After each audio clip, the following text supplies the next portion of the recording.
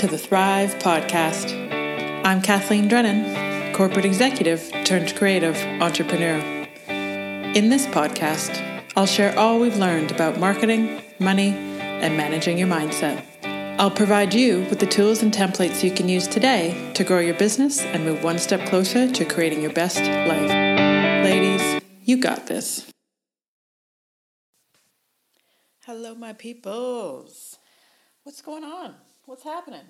It is currently the 30th of April, which means that May is one sleep away.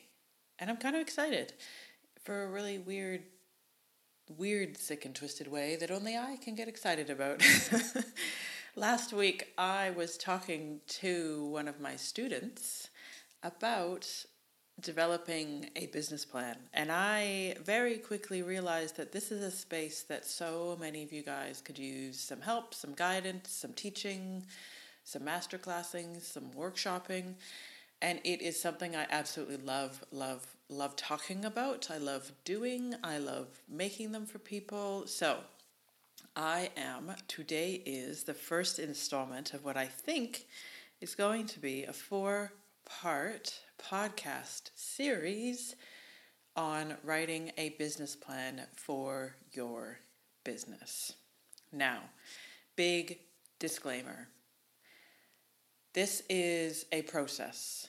Writing a business plan is an undertaking, but trust me when I tell you guys, if you can put in a day's effort, a week's effort, a few hours of effort in sitting down and putting some real intention and consideration behind figuring some of this stuff out, it is going to set you on the path of success so clearly and so quickly. You are going to be astounded by what you are capable of. And I feel like one of the major pieces that is missing from traditional floristry school and flower training is the world of business. And I know that on day one of flower school, your teacher is very quick to tell you this is not a business course. However, many of you are choosing to embark on this major, awesome adventure of being a creative entrepreneur. And the whole business side of the equation is a wee bit confusing. It is very intimidating. It is very overwhelming. It is very, dare I say, male-based, threatening, intimidating, all the big words. It is true. And it is how it's positioned in the media, and they all wear big dark suits, and they're all middle-aged, mostly white men with gray hair. So I have literally spent the last 24 hours up early, staying up late, making a template just for you to help you do just that. And yes, you will get frustrated. You will want to bang your head against the wall. I highly recommend you do not try and sit down and do this whole thing in a day. It is, the more time you spend on it, the better off you will be, the more clarity you can seek. I am a definite advocate of keeping your day job and starting a flower business on the side. And once you get to the point of building enough sustainable income for yourself, then you quit your day job. That is how we started, and that is how I recommend everybody does it. Because unless you have a stash of money to get your business off the ground and for you to live off of, it takes, I would suggest, somewhere between 12, 18, possibly 24 months for you to build a business with enough income, enough revenue, and enough sales for you to live off of. So I don't want you to feel threatened by that whole idea. You just simply need to be aware of it, right? And you need to have a plan. And you need to know that working at a coffee shop, working at the local movie theater, working in your desk job is 100% absolutely fine. Because then you get to go home, you get to sit down with me, sort through a business plan, and hit the ground running. And if at any point during this process you get confused, you're uncertain, email me, message me, go back and listen to the podcast again. So I am going to, enough with the jibber jabbers, let us get into it. I have, as I mentioned before, created a Google Doc for you guys. So you can go to thrivepodcast.co/21. So it's thrivepodcast.co /21, and you can get access to the Google Doc. You will need to save it into your own Google Drive for you to be able to make changes to it. But the link will also be in the show notes, so you can click directly there. Yay for that. So, jibber jabber, schmibber jabber. Let us get on with it. As I mentioned before, this is going to be a multi-part series. So today I am going to talk you through part 1. Well, that seems logical, doesn't it? Part 1. And part 1 is all about setting the foundation for your business. Now, some of these questions might feel far too obvious, but I want you to go through this exercise. And some of these questions will take you 2 minutes to answer. Some might take you 5. Some you may not know the answer to, but I highly, highly, highly, highly recommend that you sit down and think about your dream situation. Shoot for the stars here. Like, do not set yourself limitations, boundaries. Do not hold yourself back. And I will get into that in more detail as we go through the questions. But I really want you to open up your mind. And if I was to tell you that it is 100% absolutely possible for you to build a profitable, sustainable flower business, I want you to think about what that looks like for you. And like everything else that we talk about, guys, don't forget, you can come back, you can circle back on the stuff and change your mind at any time. For example, there's a section in here that talks about what specific products and services are you going to offer. You know what? You can decide 6 months from now, you can decide 6 years from now that you may have started something and you no longer want to do that anymore. That is entirely fine, totally possible, and amazingly awesome.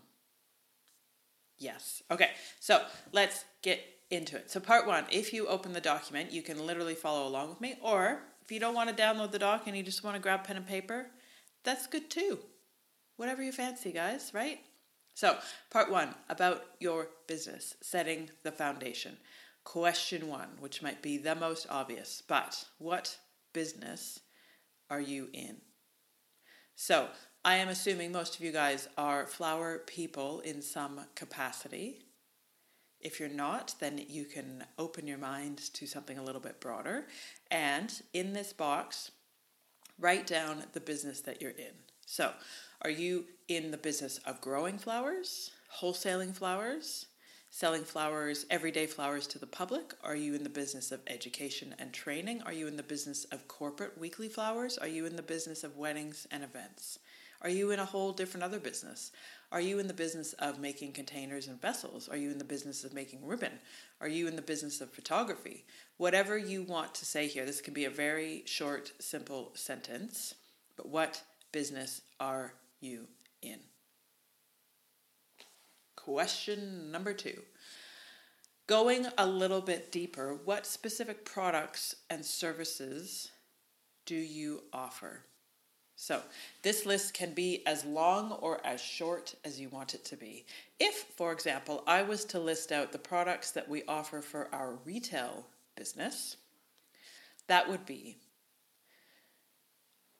bouquets, posies, box arrangements, vase arrangements, some basic wiring and wedding flower work, large-scale arrangements. We also offer flowers by the stem, special orders, flowers by the bunches, walk-in, kind of like grab-and-go posies. We also offer potted plants. We also make balloon bouquets, helium balloons, soft teddy bears, fruit baskets, wine, chocolate. I'm sure that there's a few other things that we offer, but you get what I'm saying, right? Like, so you could, I have suggested here, you could actually get into, if you are specific in terms of the types of products that you offer, if you want to outline the format, sizes, styles of things that you offer, you can absolutely go into as much detail as you want. Another example would be is if I talked about our wedding and events business, right? So we offer with our weddings and events full service wedding floral design and setup and installation. So that means we'll do everything from a ceiling installation to a buttonhole for the page boy, cake flowers to a ceremony feature, pew ends to a flower crown, right? You name it, we got it. We have a very limited offering of styling products. So we don't necessarily have, like heaps of fabric or furniture or signage or things like that. And I'm okay that we do not sell those kind of things. But it might be that you want to get into that space, right? So what are the actual specific services that people could hire you for? Or what products do you actually sell? Right? And just be really mindful of making sure you can be as clear as possible. And don't be afraid, as I mentioned earlier, do not be afraid of putting things down here that you want to try to do. So for example, in our shop in 2018, we spent a lot of energy and effort doing workshops with our customers. I realized that for me, that was a lot of work, and it did not necessarily bring me as much joy and fulfillment as it might to you. So 2018, if I had filled in this document in late 2017, 2018, I would have put workshops high up on the agenda of things I wanted to do. Then, come late 2018, gave myself permission to say, you know what, I don't think that's going to be on the cards for 2019. So it is no longer part of our business plan for 2019. Now, the exception being if somebody emails us and is trying to organize a Hens Weekend Flower Crown, that's pretty much, a Hens Weekend Flower Crown workshop, because those people are automatically coming to us and it's very easy to set up and facilitate, we're happy to do that, right? It involves no marketing on our point of view, no kind of advertising, no putting the message out there. People emailed us, it sits on our website and said, hey, I'm interested in this. Can you let me know if you're available this weekend? The cost is on the website. We have our kind of go-to system in terms of how we staff that, the tools and thingos that we need to make that workshop happen, the room that we need to book. Wham, bam, thank you, ma'am. So definitely falls in the category of Kathleen's, what would this look like if it was easy? But other than that, we have decided that workshops are no longer part of what we're promoting, what we're actively talking about for our shop. Brilliant. I want to give you guys the same permission to decide to explore areas. And maybe 2019, 2020 is the year you decide you want to open up a retail shop. Absolutely. Go for it. Absolutely 100% go for it. Try it out. Just know you are also allowed to decide that in 2021 and 2022 that you no longer want to be in the retail business. That's fine, right? You don't have to stick to any of these things forever. I would strongly encourage that you stick to these things for a period of time, but you don't have to stick to these things forever. So, getting back on point, Kathleen. So, what are the products and services that you offer? Now, getting into a space where you might just need to do a little bit of brainstorming and or also give yourself permission to figure out what your ideal staffing scenario looks like. Now, I know so many of you guys are one-woman machines, right? However, what would your ideal staffing scenario look like? What would your ideal week look like? What would your ideal calendar year look like? What would your ideal month look like? How many people does it take to make that happen? Right? So you may decide your grand ambition in life is to do 10 freaking over-the-top Sinclair and Moore style events a year. Right? So I can guarantee you the scale and the size of those weddings, because they're doing full event production, requires a multitude of people. If that is your dream, give yourself the time and energy to think about how you would staff such an event, right? That's what you want your business to look like. If you want your business to look like boutique weddings and you do, let's say, 15 to 20 a year, what do you want that staffing system to look like? It is entirely okay as well to very intentionally decide that your staffing model looks like you and that it looks like one person. That is entirely okay. Or you could decide that it looks like you plus a bookkeeper, or you plus your accountant, or you plus a freelancer or two to help with the actual production of the weddings. Or maybe it looks like you and then your sister comes along and helps you set up on the day, or it looks like you and your husband's there to help you clean up, right? So actually sit down and think about what your staffing situation looks like, or what it looks like to you in its ideal scenario. If you're considering, or if you do run a retail shop, think about the hours that you want that retail shop to be open. Who is going to staff that retail shop? How many days of the week do you need to have a retail shop open to the public? Who is going to do the flower deliveries, right? So just start to think through the people you need, the people that you want to help you run the business that you want to run. Right? Again, this does not need to be perfect. You simply need to put some thought and energy into do you want it to be more than just you? And I would say in 99.9999999% of the cases, no matter what, it's going to be more than just you, because at the very least, you're going to have an accountant help you do your taxes every year. Right? That may vary depending on the country that you're in and whether you feel comfortable enough to submit your taxes online. But don't be intimidated. Find yourself a good accountant. They can become your best friend. Your staffing situation may also look like you and 17 others, right? Everybody might have different job descriptions, different activities that they're responsible for.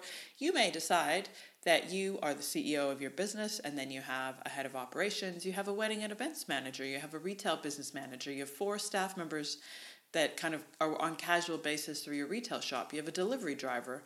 You have somebody who manages workshops for you. You have a social media manager. You have an accountant. You have a bookkeeper. You have, who else might you want to put into that mix, right? So use your imagination and shoot for the stars.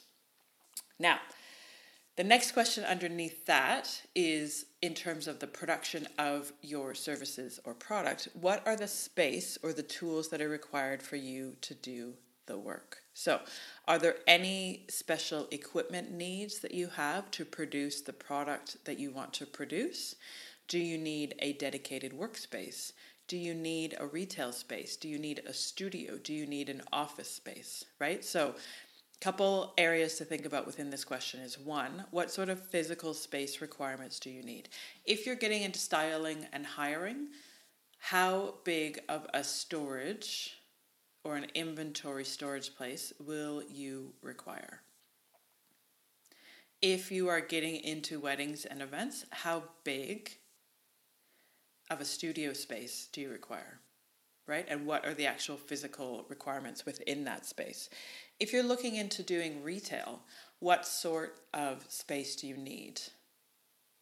If you're looking into growing your own flowers, how much land do you need, and what sort of tools and what's the word that I'm looking for? Equipment, yes, do you need to do that job, right? So just sit down and think very practically.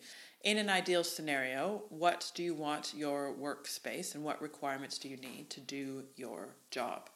If you're hand dyeing silk ribbon, what sort of physical space requirements do you need? If you are making containers and vessels, what sort of space requirements do you need, right? Just sit down and think about what the physical space requirements are. Are there any specific tools or equipment that you need, right? Some of this stuff might just seem so obvious, but part of this exercise and part of what I'm getting you guys to do is reinforcing the fact that you are going to be setting up and that you run a legitimate business, a for-profit legitimate business. Right? So take yourself out of your situation. If you were Tim Cook and you are the CEO of Apple Computers, which is probably just known now as Apple. What sort of physical space requirements does that man need to set up for his business so that his staff can do the job that they need to do? Now, that is everything from production facilities, office facilities, design facilities, retail shop facilities, right? You see what I'm saying? It is no different for you, right? You and Tim Cook, same, 100% same. So you were sitting down to think about what are the physical assets, the space requirement, the equipment requirement, the special tools requirement that you need to do your job. List them out here. Now, next question, and this is a bit of a fancy word, but it's this notion of distribution. So you have a widget. Let us say it's a flower bouquet. How is your customer going to access that widget? Now, in today's internet land, with the Googles and the websites and the URLs and the tubes of the internet, this idea can be a little bit complicated, but it is actually quite straightforward. Now, think about what you've got in one hand. Use a little bit of visualization here. So what you've got in one hand is your product. You've got your wedding designs, you've got your wholesale flowers that you've grown, you've got your silk ribbon, you've got your container, you've got your bouquet of flowers. In the other hand is your customer. How are the two going to meet up, right? In the majority of cases, this is going to have something to do with a website. But in other cases, it might be that you have a retail shop. It might be that you have a farm stand. It might be that you have a wholesale office. It might be that your customer actually comes out to the farm. It might be that people actually call you, right? So in most cases, the answer is going to be either some sort of like physical in-person space, so a retail shop, an office, a distribution center. They might call you. Or the third option is some sort of online transaction. Right? So how are your customers going to access or buy your product or service? Right? So it is entirely possible that you are a wedding and events florist, that you are a wedding and events florist who works from home. Right? So how are your customers going to get in touch with you? They could find you from their website, right? They could email you. They could call you, right? You don't necessarily have a studio or a retail shop that's open to or accessible to the public, right? So it's entirely okay to say in this section that your answer is website, email, phone, right? Or if you have a retail shop, then you might say retail shop, phone, website. Right? So it's what is that kind of middleman? That's a bit of a sexist statement, isn't it? Where is that kind of bridge that your customer is going to be able to access your service or your product? For most of us, as I said, that's going to be our website or a phone or email. For some of us, it might be a retail shop. For some of you guys, it might be the actual farm where you grow your flowers. For others of you, it might be... Let me just think. It could even be, if you are a silk ribbon provider, it could be that you get into a bit more detail as well and you say, you know what, these people are going to access my products through something like Etsy or eBay, right? So you can get as granular as you like in this instance. Just, it's kind of where can customers actually access or buy your product or service? And then building off of that is... how are they going to pay you, right? So one question is, what formats or payment options are you going to provide to your customers? So if I think about our retail shop, we take cash, we take check, we take online bank transfer. Our website uses Stripe, which is similar to PayPal. PayPal is also another option, right? So there's lots of different options in terms of how those payments can be made. Wedding and event florists. So with our wedding and events business, we take some cash payments, but the majority of our payments are made by bank transfer. Now, can I give you a slight word of warning around taking credit card payments for weddings and events? And this is only because the amount of money for most wedding and events is so high, right? Like multiple thousands of dollars. Definitely worth checking with your bank around the liability of those payments. So, because your customer, if you're a wedding and events florist who is not standing there with their customer and they're making a payment, with your customer, you are asking them to make a payment online, or you're taking their credit card number over the phone and inserting it into a machine. Definitely check the liability of now I don't want to be a negative Nelly, but it has happened. And there's a whole industry out there of people who prey on small businesses. So this is just something to be aware of. If somebody makes a payment on a fraudulent credit card, it's very possible that you are liable. So we no longer accept credit card payments for our big weddings and events. Now we have, as the owners of this business, a threshold that we're willing to accept in terms of if somebody's made a fraudulent payment on a credit card, I should say a payment on a fraudulent credit card, we have a bit of a threshold that we feel okay with in terms of bearing the risk and the responsibility. But just be aware. Now, this is not going to happen every time out, but we have had 2 instances that I can remember that are quite involved and quite intense and quite convoluted, but of people basically trying to, I don't know if launder money is the right phrase, but we have actually had in one instance, and this astounds me that these people would go through this much effort, but we have had an instance where a gentleman actually rang the shop and he also emailed us for wedding flowers. We put the quote together. He actually made the payment. And then immediately once he made the payment, the tides turned. The tables shifted, whatever the cliche is. He started to get really aggravated. And then his behavior got really weird. And our radar went off and went, this guy is crazy. And he was also mentioning things that actually just don't exist. Like he was going to go to a makeshift business, this local council that didn't actually exist, to report us.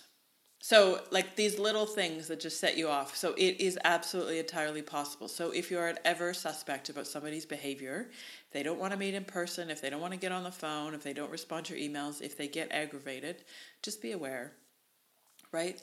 In that instance, we actually just phoned our bank and said, I don't care where this money came from, you need to send it back. We don't want to accept this payment, right? So you are entirely allowed to do that. It's a scary proposition and it's really weird, because I have such faith in humanity and I totally believe in the goodness of people that I cannot wrap my head around the fact that there are people out there that do this for a living. But desperate times call for desperate measures, and each to their own. So I just, big fat asterisk, would say, if you're at all suspect around somebody's payment, about taking large payments by credit cards, follow your instinct, right? Do your research. If in doubt, call the bank. Right? Those people want you to get your money because they want to get their money. So that's a bit of a Debbie Downer story, but just be aware, and I know 100% absolutely, if you are in the United States of America, there will be so many precautions and warnings around taking payments by credit card, but I think that some of that is warranted. So we no longer accept large payments by credit card because at the end of the day, it's very possible that we are out that money. Right? So, just some food for thought. But back to the whole point of this last question was, what sort of payment or how are your customers actually going to pay you? And it could be that your website is set up with e-commerce facilities. So you have like Shopify, or you've set it up so that you can take PayPal, or Stripe facilitates your credit card payments. All good. It might be that you only take online bank transfers. It might be that you actually take cash payments. The other thing I would highly recommend that you do is do some research into what the bank fees or transaction fees are associated with the different types of payment forms. So one of the reasons that I prefer online bank transfer is because there are 0 transaction fees, right? I know that if we're going to take PayPal, if we're going to do credit card payments, that either the bank or the online transaction facility, so PayPal or Stripe, is going to take somewhere between 1 and 2 to 2.5% of the value of that payment. So in most cases, when we used to take credit card payments, our clients were happy to pay a 2% premium, because that actual transaction fee, if you're talking about a few $1,000s, that 2% transaction fee is real money. So I would highly encourage you just to do a little bit of research to understand what sort of fees are associated with the different formats of payment. Yeah? Yeah, perfect. Okay, so I'm going to wrap this first section up here because that is enough information for today. Don't forget, you can absolutely 100% go back and listen to this podcast as many times as you like. And you can access this Google Doc at thrivepodcast.co/21. Yeah? Yeah. And that's exciting. So I hope that this is helpful for you guys. This first section hopefully won't take you very long to fill out. It's definitely, just put some words to paper and give some consideration to these things. I'm really, really, really wanting to encourage you guys to just put some time and energy and thought into setting the foundation for your business before you go out there and just immediately decide that you want to invest in a retail space and sign a 16-year lease, and you want to invest $50,000 in equipment, and you want to buy 5 acres of land, right? Give yourself permission to sit down for a week and sort through some of these things before you sign your lease agreement. You will feel so much better about your life choices if you do that. And that is all I have to say for today.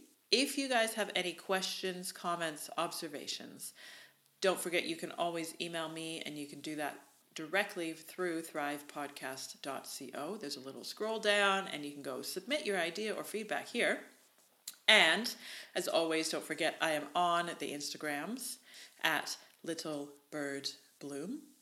DM me, comment on a post, answer my questions, whatever you've got, all the good things. I am live on Instagram on Monday mornings and Thursday mornings. And I hope you have a wonderful, beautiful day. And I shall talk to you soon.